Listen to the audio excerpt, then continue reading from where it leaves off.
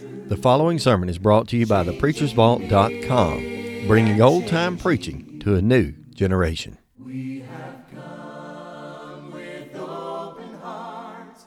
Oh, let the ancient words in. Okay, if you want to go ahead and take your Bibles and open them with me, the Gospel according to Mark. We're going to be picking up tonight Mark chapter 3. Hopefully tonight examining basically Mark chapter 3 verses 7 through 19. So Mark 3, 7 through 19. Now, as I've tried to do this study, and I appreciate your participation in such, I've tried to kind of break this down into paragraphs. And of course, a lot of weeks we don't even get through the paragraph we intend to. But I will tell you tonight there are two different paragraphs, if you want to call them that we're covering. One of those contexts just basically talking about Jesus and his separation from the people. He has to take a moment, tries to take a break. I don't know. I know from the human perspective, he was probably tired. He was exhausted. Obviously, we see that other times in Scripture where he does do that, where he does go and rest and different things. He's human, obviously. But in addition to that, this is kind of one of those reset moments where Jesus just wants the people to pause for a moment and hopefully consider why he was among them. And even though he's the great miracle worker that he was, and of course that proved to us and them that he was the Son of God, that was certainly essential and needful in his time, he also wanted to refocus their attention on the fact that he had so much more to offer than just those physical miracles, that physical healing that he was able to do, and pull their focus back to the fact that he was here for more spiritual reasons. And he's already said back over in the first chapter and the second as we were going through that he wanted to be here to preach. He wanted to teach. And of course, that's what he's going to continue to do throughout the whole time. So there's kind of that separation that you find in that. Then the next section, which picks up itself really, I would say long about something like verse 11-ish or 12-ish, depending on how you divide that out. There's also the selection that he makes. And of course, by that, he's going to complete the choosing of his apostles, his disciples. Of course, you can be a disciple and not be an apostle, but in this case, you can't be an apostle without being a disciple. So if that makes any sense, but he's going to make those selections. He's already chosen 5 of those men already, a couple from the previous chapters, one just back up the page in the choosing of Levi, one of our more recent contexts as well. But he's going to complete that list. He's going to end up numbering them among that as 12. Of course, we know eventually Judas would take his own life. There would be the replacements come in Matthias, and then the Apostle Paul added later. So sometimes you can get into a spiritual warfare and thinking about that and say, well, he didn't just have 12. He had 14 eventually, and that's true. But he had those 12 particularly at that one time at least in his first great selection, if you will. Now, some of the other gospel accounts, and there are parallels to both of these sections. If you're thinking about that separation, there are some parallels found in Matthew chapter 12, verses 15 to 19. So Matthew 12, 15 to 19. Also, you can find a similar parallel in Luke chapter 6, verses 17 through 19. So Luke 6, 17 to 19. And then, as far as the selection, where he chooses those disciples, and the other Gospels are not quite as specific as what Mark is, but he does do that. Matthew chapter 10, 1 through 14. So Matthew spends actually a little bit more time on this. And also Luke 9, 1 through 6. So that's those two contexts. Basically Matthew 12, Matthew 10, Luke 6, and Luke 9 are where you find those parallel accounts given in that case. So you can look at those on your own time. There wasn't a lot of variation between the two. In this case, to some point, Mark gives some detail that some of the others do not. He kind of expands on that. But it is notable to see that we do find Luke moving from this case, and I mean by that, the selection of those disciples, apostles, straight into his version of the Sermon on the Plain. Now, you've heard of the Sermon on the Mount, you've heard of the Sermon by the Seaside, there was also the Sermon on the Plain. And in many of those cases, Jesus did some of the same teaching. For example, some of those Beatitudes particularly are related in all of those cases. So he continues to preach the same message, the same sermons, if you will, several different times. But of course, we know what his spiritual goal was. And of course, we know because he was God in the body, he also knew exactly what men needed to hear. So he made that choice in that. But beginning our reading here again, Mark chapter 3, verse 7 beginning, here's what we find concerning that separation. But Jesus withdrew himself with his disciples at the sea, And the great multitude from Galilee followed him, and from Judea, and from Jerusalem, and from Idumea, and from beyond Jordan, and they about Tyre and Sidon. Great multitudes, when they had heard what great things he did, came unto him. And he spake unto his disciples, the small ship, I'm in verse 9, should wait on him because of the multitude, lest they should throng him, or overpower him, overcome him. And for he had healed many, insomuch as they pressed upon him for to touch him, as many as had plagues. And unclean spirits, when they saw him, fell down before him, and cried, saying, Thou art the Son of God. And he straightly charged them, that's a reference directly back to those unclean spirits particularly, but he straightly charged them that they should not make him known. Okay, so that's kind of that first section. Again, that separation that he needed. Now, some things that kind of stood out to me that I'll try to share with you here. First of all, it says, and Jesus withdrew himself with his disciples. And so we find instances at times when Jesus goes even beyond his disciples, separates himself beyond them, because he really does need just that moment of peace. What are one of those times? There's one of those times that stands out above everything else when Jesus separated himself from the disciples. Garden of Gethsemane. There are other occasions when we have reports that Jesus went up in the mountain to pray and he sent his disciples on the sea. And there are other times that he kind of pushed those disciples back as well. But in this case, the text specifically says in all these accounts that he took them or sent them away, and he went with his disciples.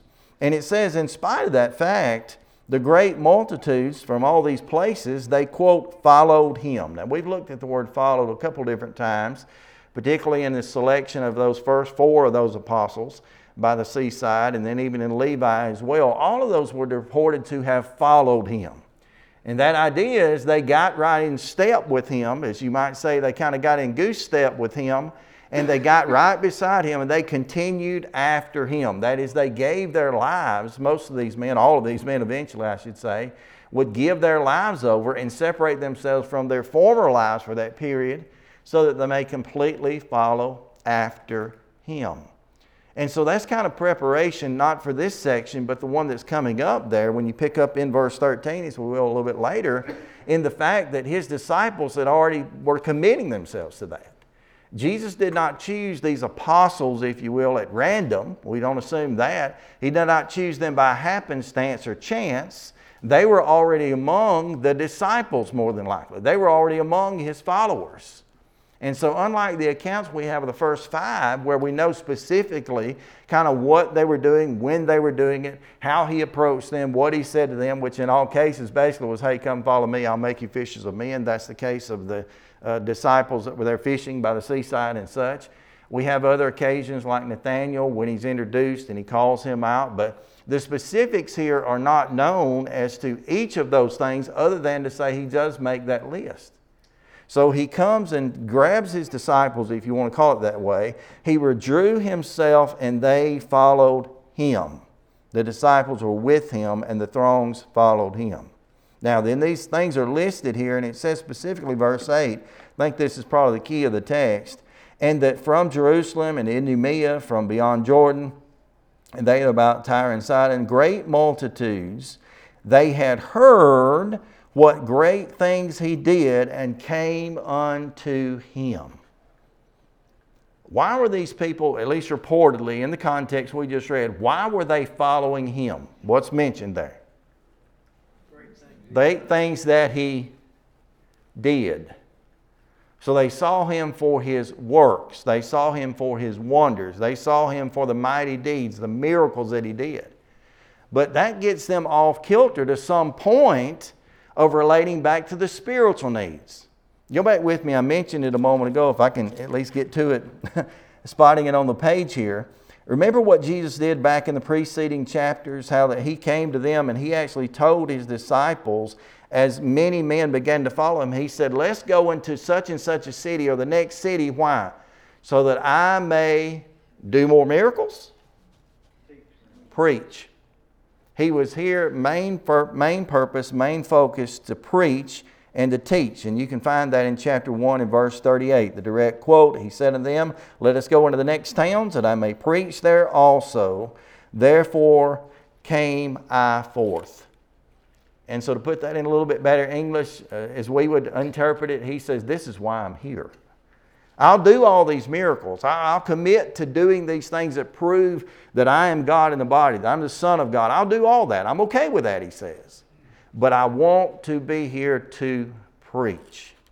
And so when we read where we are in our context in verse 8, and it says they came to him, or they heard about the great things that he did, you have to assume the majority of all these people were just there to get that next miracle. Now, am I trying to throw them under the bus and say there were no other intentions there? No, I wouldn't want to try that. But specifically the text says that's what brought them there. Remember the account, we haven't got to Mark's version of some of these things, but you remember the account that John records, John chapter 6, he feeds those 5,000 men alone. Of course, there were many more there. What happened at the conclusion of feeding those 5,000? Many went away? Did you say so? Yeah. Toward the end or after that miracle is concluded, you can find that miracle listed in about the first 13 verses of the context. And then Jesus shifts gears from that very physical, practical, real-life miracle that they had witnessed to speaking on the spiritual things, to trying to share with them that, look, I'm only showing you this physical bread to allow you to understand the spiritual bread that I am. It says his disciples started to go away. And that's where some of those more famous, if you want to call that, that's not the right word, but more well-known quotes come out where he speaks to his apostles. And basically he says, will you also go away? Peter had an answer to that. What was it? Lord, to whom shall we go? Thou hast, I keep accidentally almost using that sarcasm, but they didn't say thou hast these great wonders that we've enjoyed. Because why? Because the disciples, what eventually would be named as this list coming up, these apostles, they had began to get a grasp on that. And so just backing away and considering that, a question arises. Tyler used a great question a moment ago that I jotted down on my little scratch paper as well. But one question that arises in my mind is, why come to Jesus? That's the simple one. We have right here why they were doing it in the moment, but why should one come to Jesus? Even in the beginning of his ministry, there were those that recognized that he spoke as one with authority. And not as one of the scribes. So there was a contrast. So he had words that they wanted to hear. Which we quoted Peter, thou hast the words of eternal life. Why come to Jesus? No trick question at all. You can say because what he's doing like they came for what he's doing. He did the greatest thing of all. He did what we needed the most of all. So we come to him for what he does. Yeah, we come to him for what he does as well, but we come to him because, and they eventually, many would learn to do the same, they come to him because of the greatest thing that he does, or did, and that is he sacrificed himself and made salvation possible. Second question is somewhat related to that, but why, very similar actually, why pray to Jesus? This is not a text about prayer, but it does say that they were coming after him for those physical things. Why would you bother to pray to Jesus? That's so important.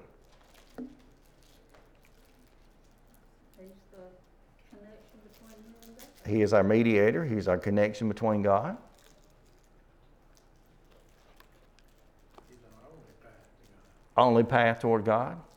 Let me just kind of share with you where I had to roll through this in the last 3 or 4 days. I was kind of looking back and kind of, I run way ahead of myself and that I don't catch up, and so I have to study, and I don't mind it, but I have to keep coming back and going back over. Here's what came to my mind. When I pray to God, what are some of the most common things that I may do or say in that prayer? You know, we kind of got a lot of us have kind of our standard models. Nothing wrong with that. Jesus gave us that, what we call the model prayer. So we've got some guidance there. What? To take care of you. Take? You ask him to take care of you most of the time. Many times, and most often, I would say exactly the same thing. We're asking for him to care for us. Not to put him on the spot, but I love to hear David Griffin pray because there's always variety and sincerity. Forgiveness of our sins, extremely important, which hopefully we all get to that in the midst of our prayers. We should be at that place. We pray for others. Pray for others. Thanksgiving. And these are types of prayers, by the way. There's thanksgiving, there's petition, there's a number of different types of prayers. We hadn't done it as often here lately, but you may have in the past at least seen a congregation that may gather, say, on a Wednesday night or when something is, kind of pending on our community or whatever, may have a prayer service.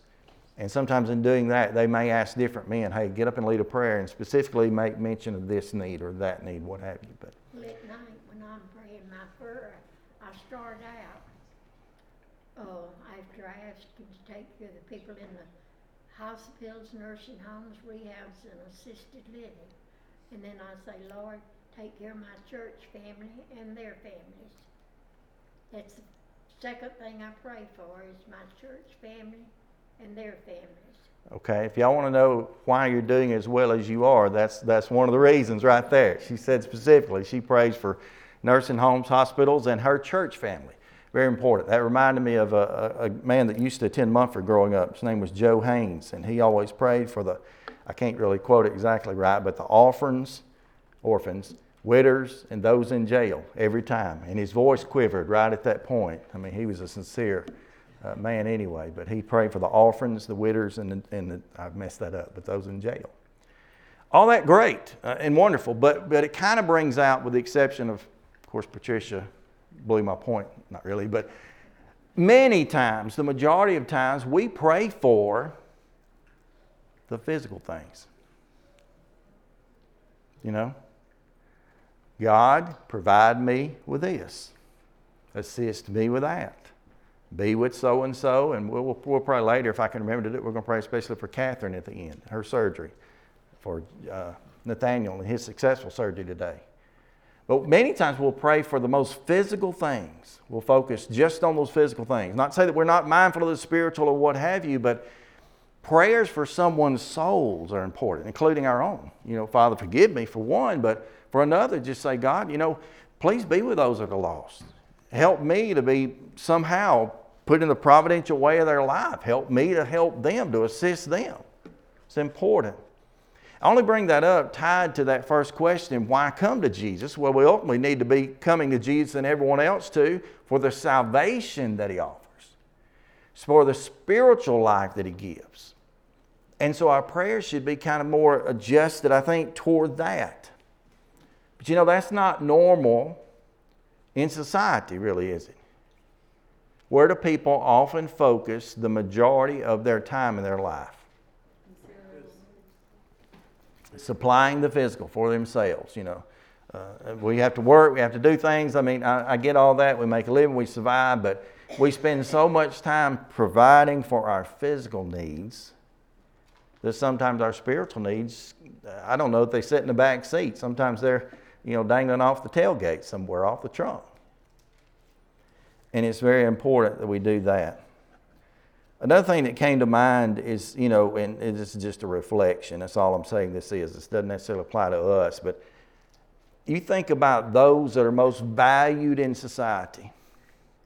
And I'm talking about careers, jobs.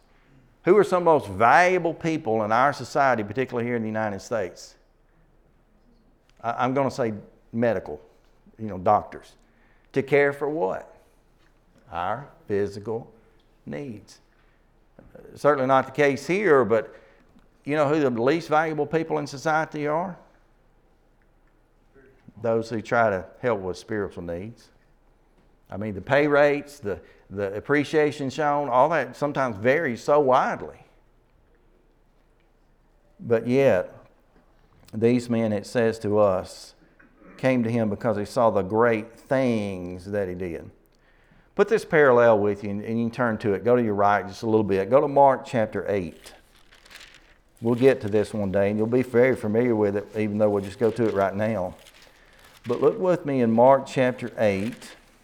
Let's see here. 34. 8 verse 34. Mark 8:34.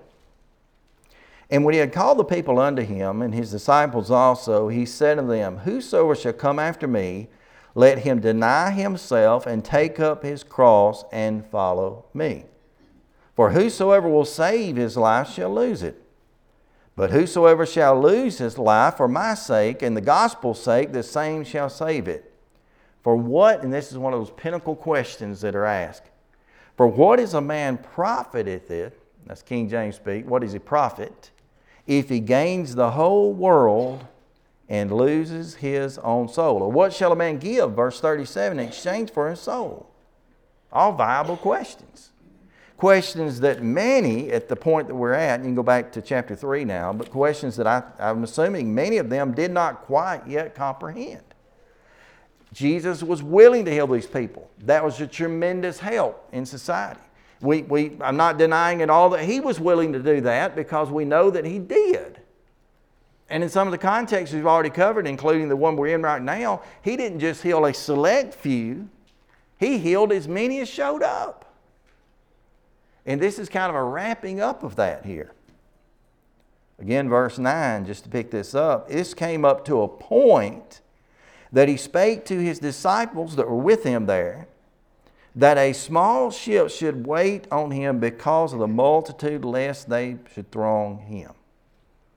So Jesus basically says, look, you need to get me a way of escape.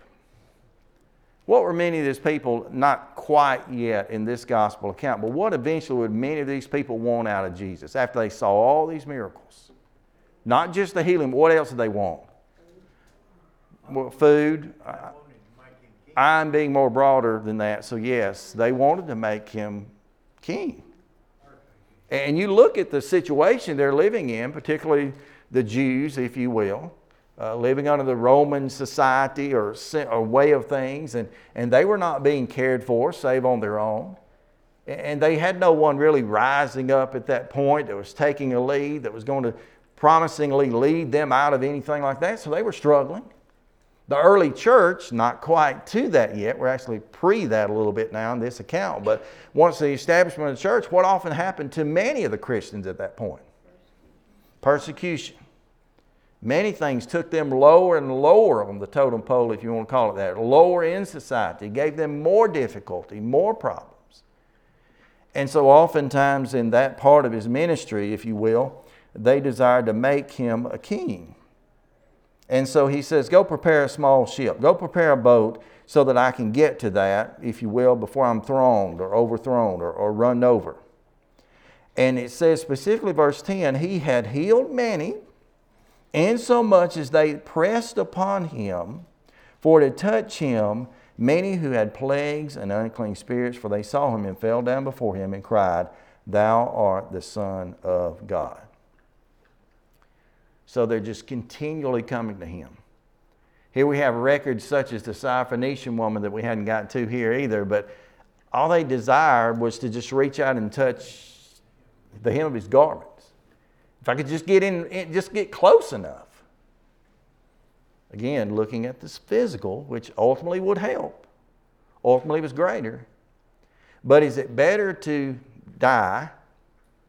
Even in our lives today, is it better to die, if you want to say this, cancer-free or without any malady or without any ailments, and end up in eternity in hell, or just to go how we are in this life and end up, that's as plain as you can say it, but end up in well, we know that Jesus deals with that. He's going to deal with that later, a few pages to the right, where he starts talking about it'd be better to cut the hand off than to end up in eternity with hell. He's very specific about that and those teachings. But he healed many, and then those unclean spirits, if you will, the devils, whatever you call them, they again recognized, Thou art the Son of God. Now, we mentioned when we were covering that earlier, I hope we did, a lot of times when they said that, obviously they were stating a truth. There's no argument about that. They were stating a truth, and we even put a chart up back then that showed how many times those who had unclean spirits or devils or whatever you call that recognized who he was. But also, in addition to that, by them thinking or stating who he was, to some point, there's evidence in the Old Testament, they might have believed that gave some form of dominion over them or over him. not a great connection, but just for illustration, what did Adam do on behalf of God just prior to him giving that dominion over all the earth? He gave him the authority to name those animals, to name those things. But we have here, they made this statement, "Thou art the Son of God." All right, any other comments about that separation? I don't want to say there's not much there, but I think there's as much there as we can cover right now. All right, next section here then, picking up verse 12. "So he straitly charged them, so he not make him known. And he goeth into a mountain, and calleth unto him those who he would, and they came unto him. And he ordained 12, I'm in verse 13, 14 now. He ordained 12 that they might be with him, and that they might send them forth to preach." Now, you scan down the page, and you see that reading of who those were, specifically those named out apostles, the selection of such and all. But what stands out to me in this, and I really appreciate it, and I know I've said it many times, I know you say it in your study as well, the Word of God to me is just absolutely, the Word almost came out unbelievable, but it has to be believable, it wouldn't be what it is, but it's amazing to me how much detail God gives in such few words. You say, well, that's real handy, you've been in this book for like 19 weeks and we're on chapter 3. Okay, I'll take that. It's a fast-paced book. We're not going as fast as we need to probably, but there's so much there. And what we're told right here is that when he went up into that mountain, he, quote, called unto him who he would. That's what you expect of the Son of God, right? If he's going to choose disciples, he's going to call them unto him, and he gets to pick whoever he wants to. And where this comes up in such a contrast is that many of the, and Jesus was considered this by them as well, rabbis, the teachers, if you will. Many of those in Jesus' day who would call someone to be their disciple, the follower of them, they did that through a very similar system to what we have today. I didn't participate in the college scene, but what do you have to do to get into a college? I said, get into trying to lead that. You got to make some kind of application. You got to do. Really comes down. You got to write a check sometimes, but you apply for those things. And in Jesus' day, many of those rabbis or those walking teachers, which is what Jesus turned out to be as well, when people came to those men, they would have to do much the same. They would have to go to Rabbi so-and-so and say, look, I would love to study at your feet, to hear your teachings. They would have to kind of apply to be a part of that. Jesus did something very different. He just looked out and said, I'll take you, and you, and you, and you, and you. But there's something even more here. It says that he called them whom he would, and they came unto him. I already mentioned that. What have these men done in the preceding chapters? The 5 he's chosen, including, what do they all do? They just left whatever they had. Levi in that tax collector's booth, probably making a very profitable living in life, having everything, maybe even physically, couldn't prove that, but I mean, ideally he could have, especially the location, as he would have been seated there near the Sea of Galilee. So he's collecting taxes basically straight off the sea. Men come out, they've got their bounty, they come up, hey, pay me now. And you collect those things. But they just follow him. They just go with him. So Jesus gets to choose who he would, and they came unto him. And then verse 14, and he ordained 12 that they should be with him. I know there's several of you got different translations. What are some of the other words you might have in place of the King James for ordained? Appointed. I knew that one I studied that one. Anybody else anything different? It's pretty much the gist of it. Ordained, appointed, and those words are similar. I mean, I don't know that there's much divide. I know that we might have used the word appointed more in daily speech than we would ordain, I ordain you to carry the trash out or something like that, we wouldn't do that. But the wording here, and the language here, that again is very rich, implies that he made them that. He doesn't just point and say, all right, you need to follow me. You do what I tell you. Or he doesn't just ordain and say, okay, I've chosen you. You'd be great for this. He makes them that. How many times can we doubt what God can make of us? I'm very hesitant because I've seen it do a lot of damage. All right, I'm dyslexic. If you've ever tried to read along with me, or I have dyslexia. See, my wife's very particular on that. I don't read well at all. I know that. And so that limited me in my life. I think I've read one other book completely. No, two. I've read two now. I'm up to two. I read Miss Jane Pittman in the 7th grade. I don't know if you know anything about that. And I've read the Shepherd and the Sheep or something like that. It's on the 23rd Psalm. I love those. I've actually read those books multiple times. Other than that, it's the Bible. It's about as much as I can struggle through. But there's one other book I've listened to on audio, and my disclaimer, I do not at all endorse this man or this author's teaching or anything like that, but it's a very interesting book. It's called 12 Ordinary Men. Again, I can't read. It's probably that thick if I try, but it's a John MacArthur book. I don't endorse what he teaches or what he says.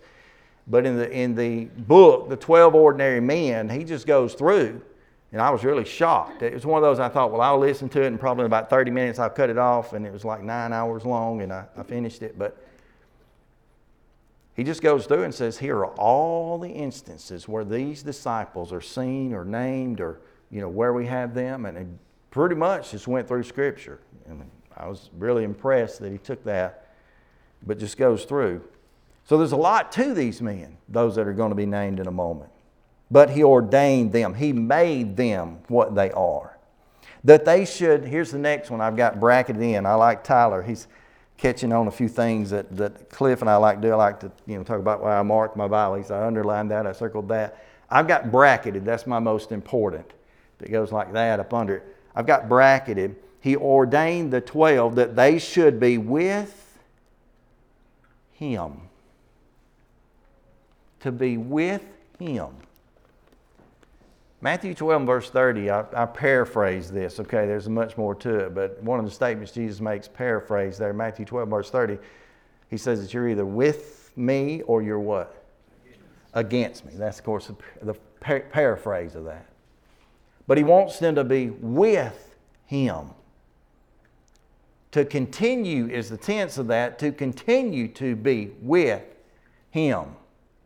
Now we know that Jesus had that physical presence with them for 3.5 years roughly. John gives a good chronological order of that. You can follow some of the feast days and particularly the Passover days that are listed there and kind of get an account of how long he was there, 3.5 years.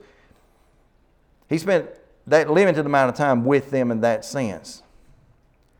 But he ordained or made that they would be with him. Now, I think there's some relationship that goes here. The word is not used. The word calleth is used up in the preceding verse, verse 13. He calleth unto them, and then he made or ordained them that they might be with him. Again, not a literal connection here, but it reminds me so much of the church. If you're like me and your languages, if you will, are limited, there's a few words that a lot of us who've been in Bible classes and studies on different times, a few words that most of us can kind of, we can pop our chest out like a robin on a spring day. And the Greek word is, baptizo. What does that mean? That's baptism, immersion, Ecclesia. I don't say these properly, by the way. It's the Mumford version. But ecclesia, what does that mean? The church, the called out ones. And that's what it is. That ek is actually more like, if we were, well, the way it's spelled, if you will, dropping it into English letters, it's EKKLESIA. But it's more similar to that red sign there. Exit. Out of. And then the klesia, or called out of. And we look at that and say, okay, well, that's the word for church. That's not the word here. It's not the word here. But he did calleth them. And He did ordain them, appoint, make them to be with Him. You see, there's a sense in which to be a part of Him, it's an obvious thing, you have to be with Him, present with Him. And a lot of times we put so much emphasis, and I'm using the word church proper. The church is standing for what? I can't do the thing anymore, but you know the thing we used to do? Open up the door and here's all the people. There's a steeple and supposedly open. So the difference between the building, right, and the people that are in it. Matter of fact, the building is not the church at all. It's the gathering place. It's the building. It's not even a sanctuary, as some might refer to it. I don't take direct offense to that, but I try to help people. You know, nothing holy about the place we're in, anything like that. And we focus a lot on that word church and say, well, that's the people. Yes, it is. So you can't really, say, I'm going to go to church. Well, you're going to go meet with the saints, which are the church, be technical and argue whatever. But we put a lot of emphasis, and I think we should put a lot of emphasis on the fact that, well, they're the called out ones. But guess what? They're also the assembled ones. Jesus didn't call His disciples and appoint them and say, okay, I'm going to do my thing. You stay back home and do the best you can. I'll see you when I come back to town. No, He called them to be with Him.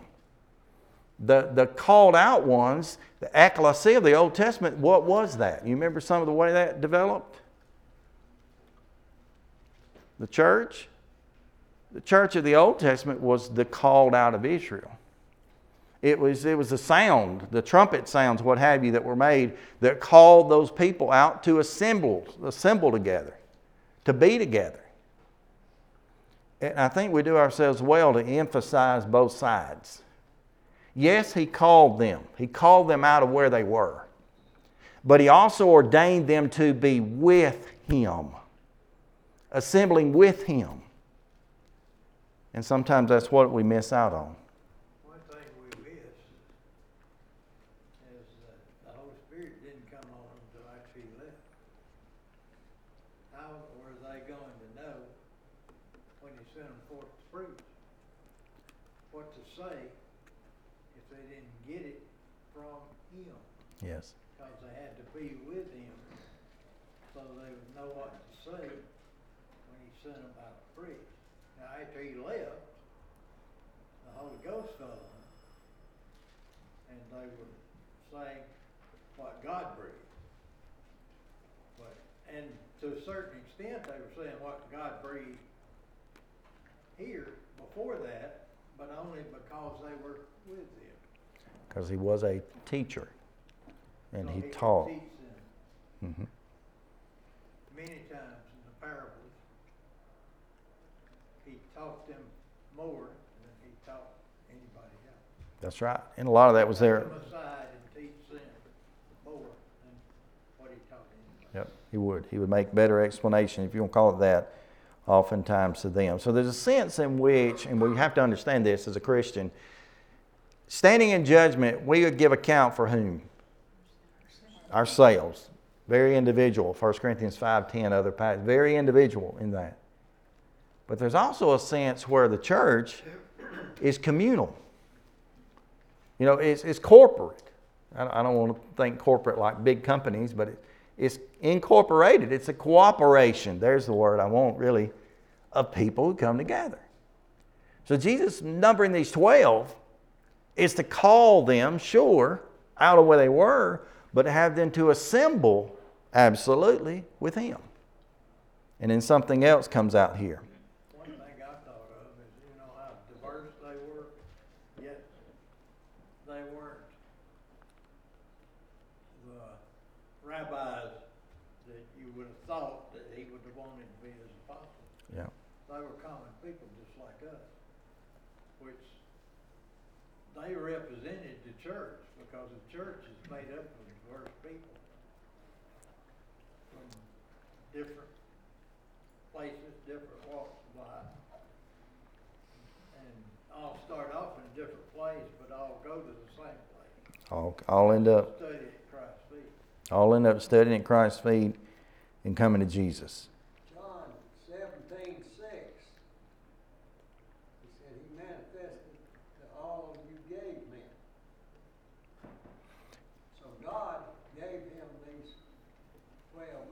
God selected those, and He in turn. Give them to him. How did He give them to him specifically? I don't know. I welcome you to answer it. I don't know right off the cuff. Baptism. Oh yes, of course. Ultimately that would be the case. And people want to push baptism out of the way, Mm-hmm. but you can't do it. Baptism is the way to come in Him to be with Him. And that's All one of. things belong to God. If we want to follow Christ, we got to be baptized Absolutely. and live our lives according to His word. And He would definitely, that would be a part of what He would ordain them to preach or to teach. We know that as Jesus' life is closing, now I'm thinking about Matthew's account because, well, Mark does as well in Mark 16. Matthew 28, what does He tell them? Go ye therefore and teach all nations, doing what? Baptizing them in the name of the Father, of the Son, and of the Holy Spirit. So, and He says, lo, or what's the I've said lo so many times. What's that mean? Be sure to know that I'm with you always, even to the end of the age. If you follow these 11 men through John and on into Acts, you will see who received the baptism of the Holy Spirit. You'll see all the work that they did represented there, and of course we gain. He breathed on them and told them to receive the Holy Spirit. Mm-hmm. He gave these men authority. That's what He's going to do at the next section of this. After He names them out, He gives them authority. Verse 14, we'll try to close with this because I know we ran out of time already, but He ordained the 12, made them to be with Him, of course, and then to send them forth to do exactly what? To preach. That's what's named first. Now, the verse goes on to say to preach, and then verse 15 adds to that, also to have power to heal sicknesses and cast out devils. But He sent them forth primarily in the beginning there to preach. And so here's the thing about it, that it's never separated. It's separated oftentimes in our hearts. I'll raise my hand, my heart, but it is never separated. Those that are called in are also sent out. There's no divide between someone who say, well, I'm with Him, and those who turn around and say, well, I don't want to go out. He called them to preach and have power to heal.